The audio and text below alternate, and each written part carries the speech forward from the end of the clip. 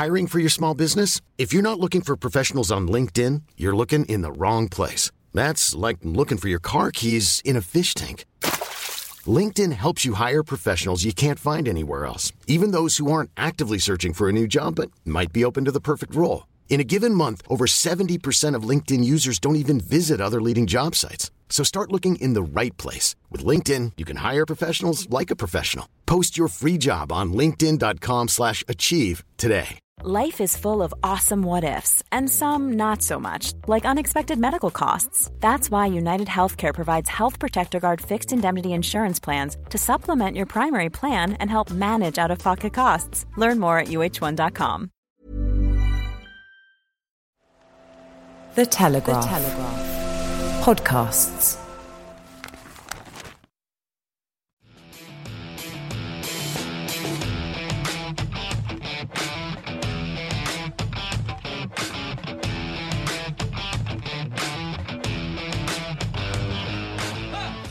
Hello and welcome to Brian Moore's Full Contact with the Telegraph. Well, we are finally underway in the Test series between the British and Irish Lions and South Africa, and if you didn't know, it's first blood to the Lions, who produced an impressive second half performance, comeback, beat the reigning world champions in Cape Town. The last time a side failed to win the series, having won the first Test, was back in 2001, so it's very much advantage to Warren Gatland's side as they head into the second Test on Saturday, which, of course, as you will probably also know, is now also at sea level in Cape Town. The Boks haven't been able, because of COVID restrictions, to take the second two Tests, the last two Tests, up to the high veld, which I'm sure would have given them a little bit of an advantage. There's been much talk in the build-up of the official Marius Jonker, who was TMO, whether it would benefit the home side, but it didn't, and I'm not sure it was ever going to. I think that was a scandalous accusation to make anyway. There are a number of game-changing decisions that went in the Lions' favour. One man who does know a thing or two about officiating is former referee Nigel Owens. He was in the commentary booth at the weekend, and he will be joining us shortly to discuss some of the big calls from Saturday's Test match. Well, as for South Africa, look, they started strong. They might have finished strong. We'll get into that very shortly with the former Springbok captain Bob Skinstad. But there are a number of things that didn't quite go for them. The decision to replace their front row half-time backfired. The discipline in the second half was a bit wayward. And what can they do? What can they do? There's a limited number of things, but we will sort all this out. Bob, look, Rassie Erasmus, to be fair to him, he hasn't sought to whinge about the decisions, and that wasn't really the reason either side lost or won anyway. But what particularly, in your opinion, went wrong for the Springboks? Brian, I first of all, thanks for having me here after a very good victory. Well done for your team and the guys on the field. And I think strategically the Springboks were undone. The Lions, for me, we've had different themes, haven't we? We've had, are they going to be undercooked? Have they had enough game time? Physically okay? COVID? Like all those kind of things. With different themes where we're going, which one's going to affect us the most? And I think none of the above actually happened. I think they got it strategically wrong. They made too many mistakes in the second half, and I think they got the oncoming bench at halftime. They gave them directly 40 minutes. For me, you've had a good 40 minutes. You've got a 9-point lead. You've just had a 12-minute break or 10.5-minute break.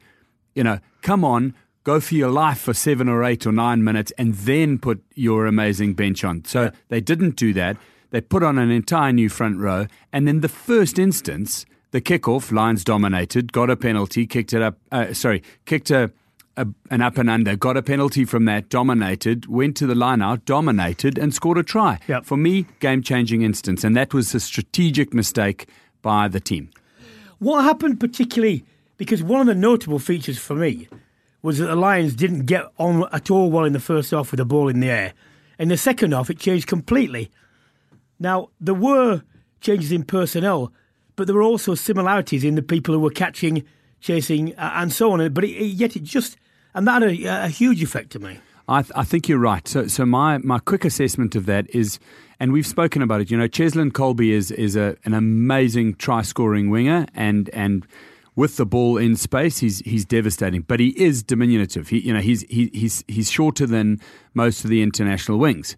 So if you can get whoever it is, Elliot Daly, Duhan van der Merwe, Anthony Watson, or someone into the air, above Cheslin Colby, he's going to have almost a foot's worth of advantage. And you know what happened was every ball they kicked on him in the second half, they were into the air. And I think, Price started kicking the ball a little bit further, so there was more momentum, more running towards it, whereas South Africa kicked well in the first half, low raking kicks from Faf de Klerk, getting territory, etc. Then in the second half, started kicking kicks that didn't go a long way forward, so all of the competing ball came from Colby standing still, and a good big un's going to beat a good little un, and it doesn't matter how. So I don't think I think South Africa got that wrong, whereas the Lions got it right. And for me, that's the crocodile jaws. The more the Lions started to get it right, South Africa started to get it wrong, and they just the two teams split. So what I wrote about this that the Lions in the fortunate position, and I would think Warren Gatland will change a winning starting 15. I don't think the centre pairing particularly worked in the first half. Elliot Daly had probably his poorest game, and he has been playing well there. Didn't looked out of sorts and gave penalties away. But they have an awful lot of options basically on the bench, and you look at the South African bench and what's available to them, and it's more limited now.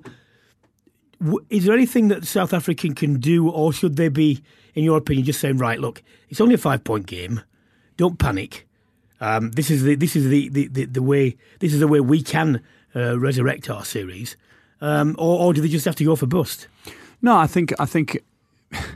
I mean, you're 100% right. It's only a 5-point game. I think that's so hard to say to a team, though, because every 5 or 50-point game you've lost it, and you get all down on yourself, and they're going to have to really build themselves up and say, listen, game of two halves, we won one, lost one. The Lions were much better in the second half. We were much better in the first half. So now let's look at it like that, and let's prepare for the second test, doing more ironic, of the good things. Bobby, is in the first half when they were on top, I hardly got near the line, the British and Irish Lions line to score. Second half, when they were under the cosh, 2 tries. All right, and other chances. There were disallowed ones and so on. Yep. Which no. Look, they can. You've got to. For me, you've got to build in. You've got to be. Rassie Erasmus and Jacques Nienaber have got to say to their players, listen, guys, let's play that exact test match 10 times in a row. We're going to win more than 5 of them. We're gonna win 7 of those test matches. We actually snatched defeat from the jaws of victory here. We had a 9-point lead. We didn't get any of the TMO decisions going our way, and I'm not saying they should have, but I am saying that they didn't, because you can. Those kind of things happen, and we weren't on our game. Now the problem with that is you've lost it. Yep. So all the pressure, even if you did get it 100% wrong, all that pressure is on you. Yes. And they actually got a lot of it right, so they've got to try and draw some confidence from the bits they got right. As you say, it's a bit of it's a subtle message, and one that goes against your emotion, doesn't it? Because the emotion of defeat is sod it, throw everything out, start again. And can you say with any certainty that there will? I tell you what, in the second and third test, there will be a certain number of very significant calls somewhere from the TMO, from the referee. And whilst I think they got most of them right, apart from... tell you what, for me, the Watson one, we'll discuss with Nigel, so we'll bring it up again. But I thought Watson was lucky not to get a yellow card. He should definitely got one. In the Premiership, that's a yellow, if not a red, not the other way around. I thought LaRue was onside. Because if you looked at the orange boot, which Will Greenwood was talking about, not his body, but his boot, which was outside, I thought it was level. Exactly, and you probably find the whole of South Africa did, and Rassie Erasmus did. So you're right; they've got to have a bit of a subtle message and say, "Hey guys, but if a bounce of the ball went our way, we won the first test. We didn't, so now we need to be on our game more, and we're up against it because we might have a few injuries. We might be, The famous 97 speech of, this is your Everest. South Africa have got to turn around and say, our Everest is now to make this one test all. Yeah, because come what may, we don't want to be a dead rubber the last test. It will still be something. We'll still be competitive because players are competitive, but that's not what we want.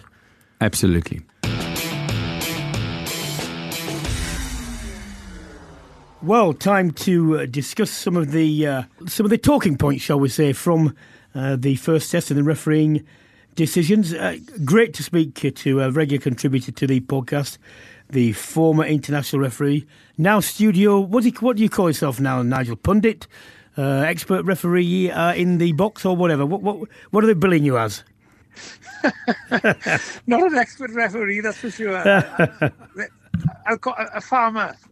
Fair enough. For a farmer who knows a bit about rugby laws. That's fair enough then. Live to Nigel Owens, the farmer who knows a bit about rugby laws.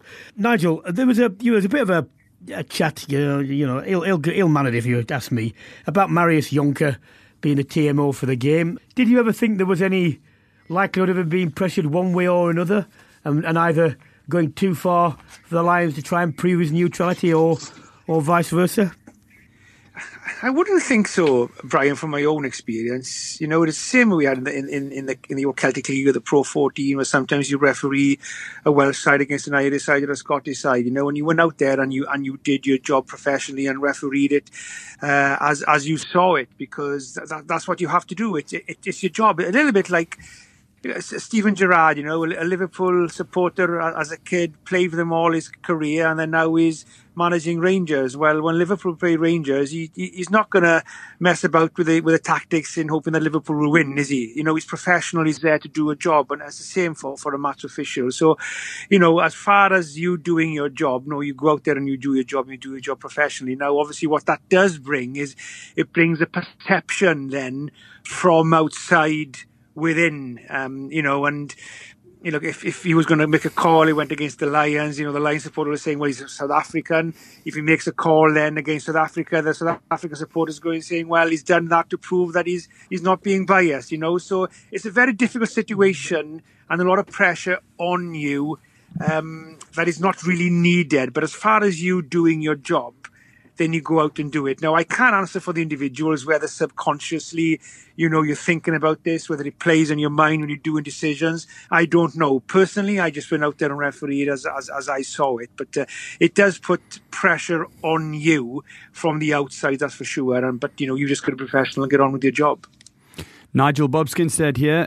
Good to speak to you, and I hope you're very well. I've got to quickly ask you about two things. I thought you were fantastic in the group of commentators on the weekend, and well done on that. You spoke early on about consistency, and Nick Berry, you know, is going to have to try and be consistent. And then the one incident that I think maybe he wasn't so consistent with what's been happening in the Northern Hemisphere is Hamish Watson's tackle. I know it's a ranging question. Could you have a go at that for us? Yeah, hi.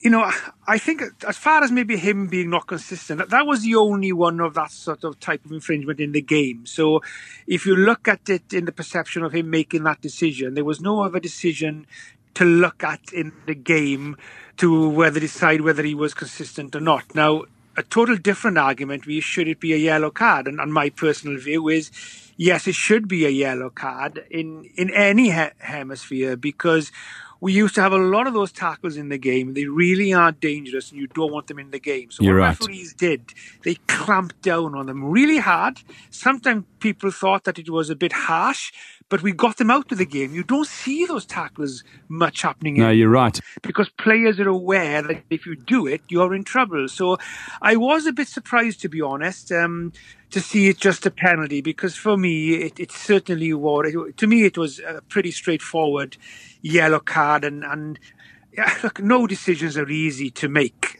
in big matches like that, particularly when it comes to giving a card, whatever colour the card is. But to me, that was a pretty straightforward one. There wouldn't have been any arguments around that one if a yellow card would have been given, whereas now people are discussing it. So yeah, but I agree with you on that. That type of play of action, to me, certainly warrants a yellow card, and I think I'm pretty sure. Well, I tell you, Nigel, I agree with I agree with you. So Nigel, I agree with you. I agree with Bob. I think everyone, if I haven't heard anyone disagree and say that it wasn't a yellow and that Watson wasn't lucky on that occasion. It just brings into account something that I wanted to bring with you in relation to the LaRue non-try that was given. Is what happens, you know, the TMO. He went from being a very tight call to being absolutely certain that LaRue was in front. Now, I couldn't see from the video footage that he was watching if it was the same as what I was watching. What changed to make him go from it being very tight, which it can't have been if he was absolutely certain, from one to the other? Because I thought, and look, you can replay it as much as you want, but I thought that Will Greenwood on the commentary afterwards was right in saying, if you actually look not at the bodies but at where the left boot of the winger is when he touches the ball, LaRue is arguably, very arguably, behind, if not on side. So, can you just tell what a lot of people have been asking for the clarification on this rule? Can you start with the law itself? Yeah, the law is if you are in front of a player or your own teammate who last played the ball, then you are in an offside position and you must not do anything to take part in the game again until you are put onside. So basically, Willie Roux had to stop dead until the guy who kicked the ball puts him onside, and then he's free to challenge. So when I was watching this, my gut feeling was, oof, he's inside. Yeah, sorry, he's in front. That was my gut feeling. He's in front. So if I was reffing that and had to make the call there and then, I would have blown it for being in front. That was my gut feeling around it. Now, probably confused everybody is what you quite rightly said there, was the communication probably wasn't very clear and wasn't the best around it, where first of all, it sounded more as very tight. So in that instance, if it's a very tight call, which is very marginal, the TMO then should not be overruling the referee, because if the referee gives an on-field decision, it's a try, and the TMO has to have clear evidence to overrule that decision. So for what Marius Jonker said, first of all, was very tight, it's not that clear, then that was not enough to overrule the on-field decision. But then when he gave the decision, he then said, it's quite clear he's in front, which means he is right then to overrule.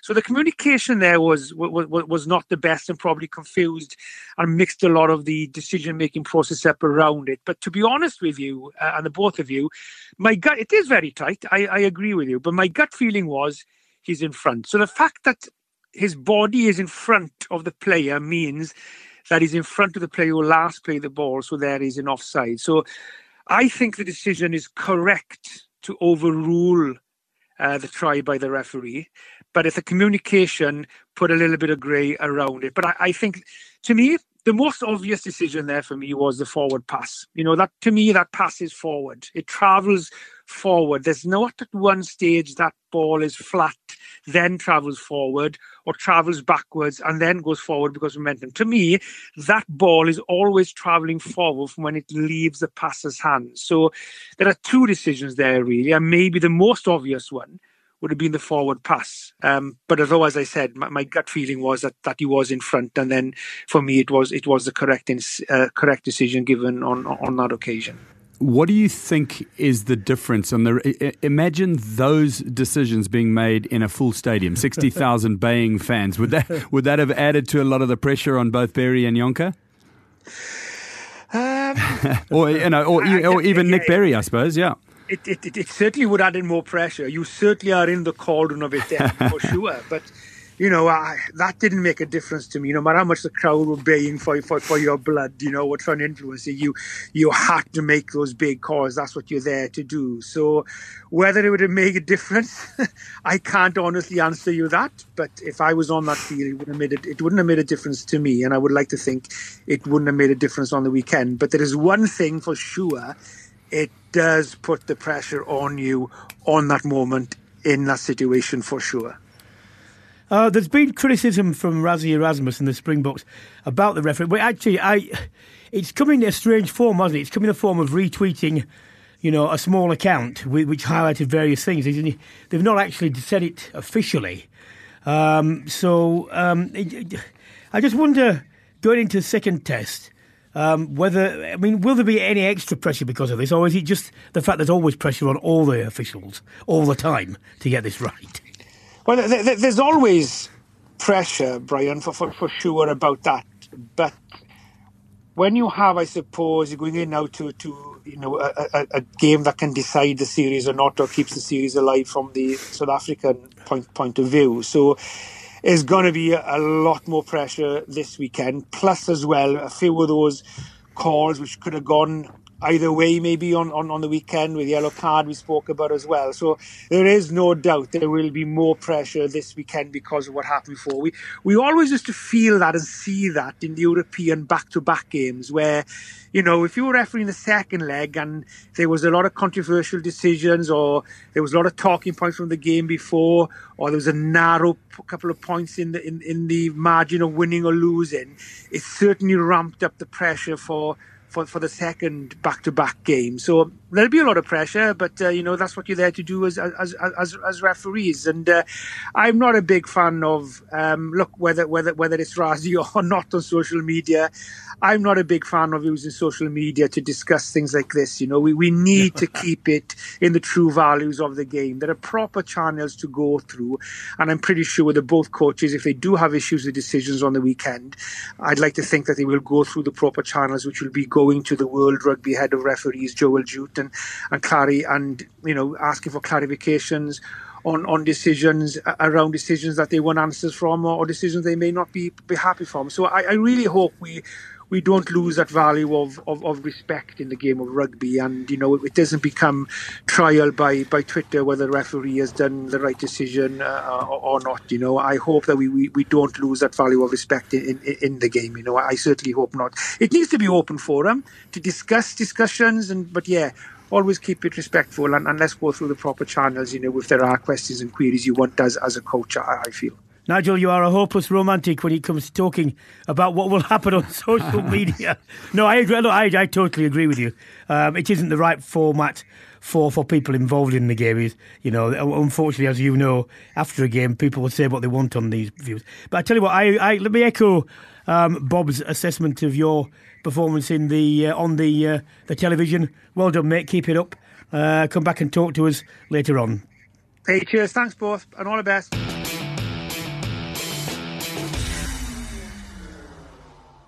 Bob, let's start with second test preview. We've to some extent prefaced parts of it. If you were in Gatland's shoes, the temptation is always to say don't change your winning team, but I think there are areas where actually I think the Lions could improve. I'm not convinced that Daly and Henshaw combined, as well as they might. Certainly, if you look at what Aki has done with Henshaw in the past and maybe even Farrell, would you consider changes? You say you don't consider changes, but then look at Gatland's record. You know, he famously dropped Brian O'Driscoll for the critical test, which won them the series. Yep. He's moved players in and out of positions for Wales, and then been praised afterwards for his foresight and his vision. So I think we might be surprised by something. Where that would happen, I'm not too certain. The only area where I hear a lot of different people commenting is on Elliot Daly, or the centre combination. Yeah. I to be honest, I didn't think Elliot was amazing in the first half. I think he got a lot better. He was very structured in defence, and I also think he disrupted a lot of those high balls. So maybe that's one of the reasons he was there. But they do have centre options. That's a big. The other area, I think there's a few people saying, was Jack Conan as big and strong as he could be? I think he was good. I think we've spoken about the contributions, and he made a lot of them. He did very, very well. Certainly not as many as Courtney Laws, who was far and away one of the best performances I've seen from a blind side for a while. But Conan was there and thereabouts, and I think Watson and Curry. Well, I think Curry was head and shoulders above everybody in terms of the contest for the ball, his physical nature. He was bashing people around on the back of a great performance from Alan Wynne and Maro Itoja. He was the next guy there and smashed people back. But what I'm thinking is that if there's an area where Warren Gatland turns around and goes to one of his tried and tested, it could be potentially bringing in a Talupe Faletau, who he's used on a lot of big games in the past. But to be honest, Farrell, Conor Murray, they came on and did the job they were picked for. Now, if he wants to pick them for a different job, then that's a whole different strategy. I'm not sure if he's going to change too much right now after what he has seen was working. Well, South Africa, they conceded a combination of 28 turnovers and penalties. And now that's too high for any team. It's certainly too high for a Springbok side which is used to averaging nowhere near that. What proportion do you think came from pressure from the Lions, proportion from maybe them getting tired and so on? And basically, is it something that they can reverse immediately with more discipline, better selection, and perhaps more people having had game time? I think so. I mean, I think remember, we don't have a lot to work on. I'm not going to use a reference, the Georgia game as a reference for what the Springboks have done. They didn't play in the Rugby Championship last year. So you go back to the World Cup.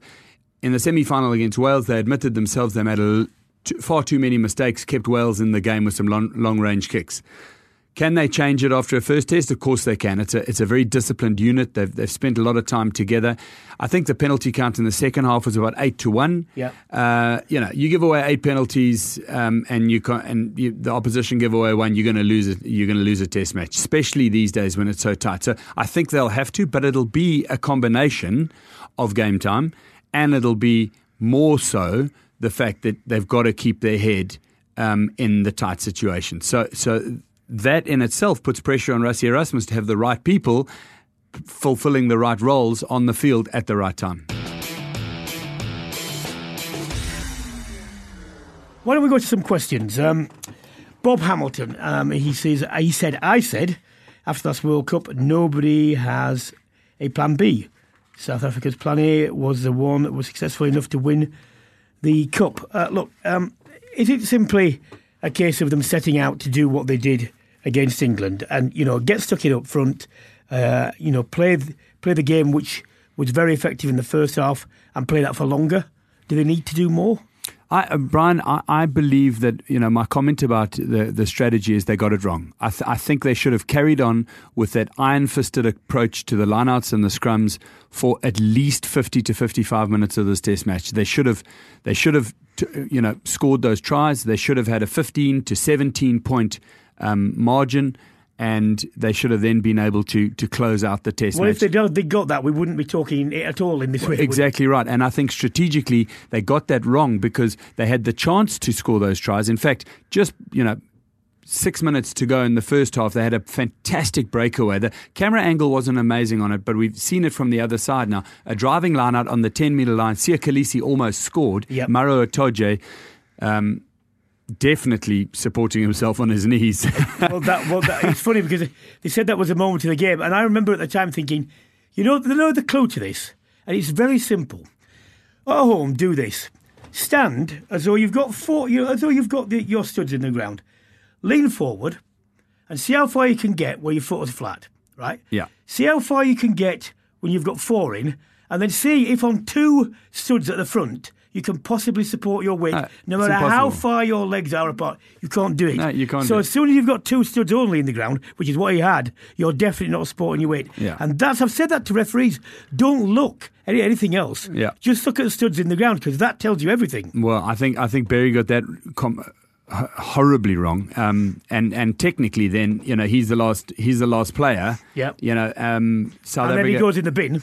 He goes in the bin. Yeah. Exactly.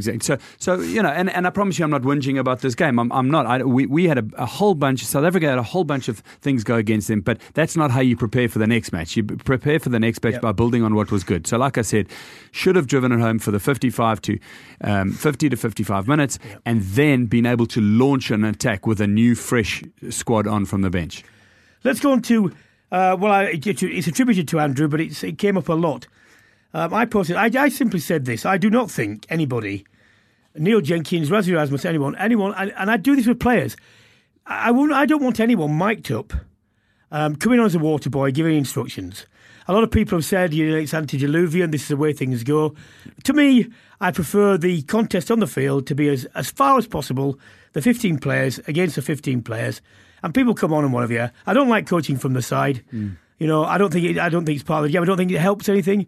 I think it confuses anything, and I would get rid of, as insofar as you can, I'd get rid of anything that transmits directly from coaches to players, because I don't think that's what the game is about. No, I think the best coaches that I've ever come across have always said, our job's done on a Thursday evening after the captain's run. The players and the captain are going to lead it on the field. So the context of this is that Rassie Erasmus apparently has been retweeting some incidents from a game from an anonymous Twitter page and talking about it, and then should an international coach be even allowed to be waterboarded? The thing is, Rassie Erasmus has actually had quite a history in doing this, Brian. In South Africa, there was a huge sort of focus made when he started coaching. He stood on the roof at the Bloemfontein Stadium, and he had a almost like a flight navigator system, and he used to communicate with the players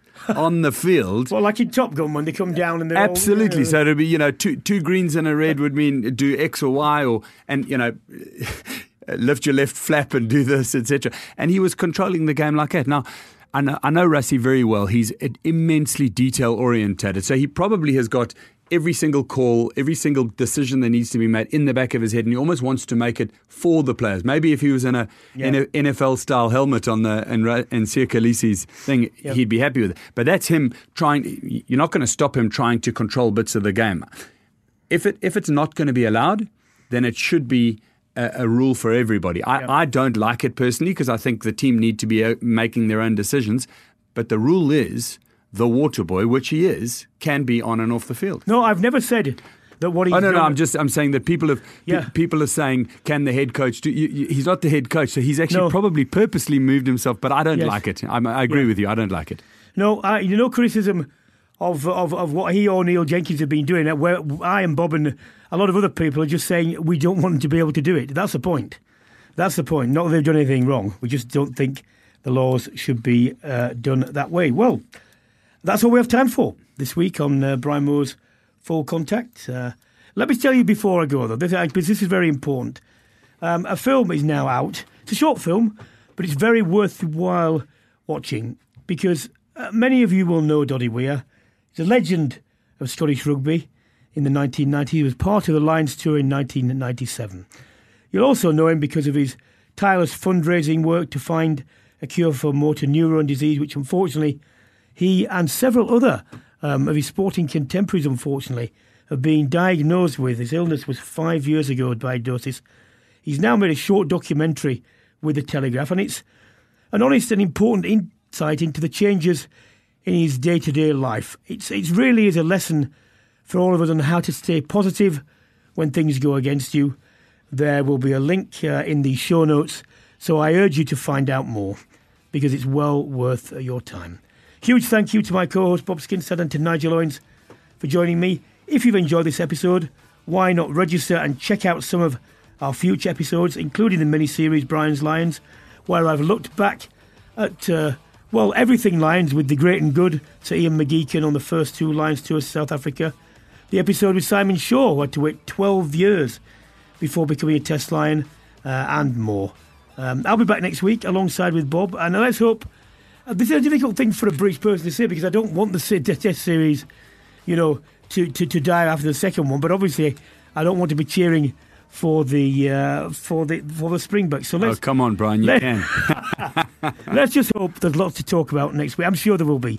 Join us next week after the second test. Bye bye.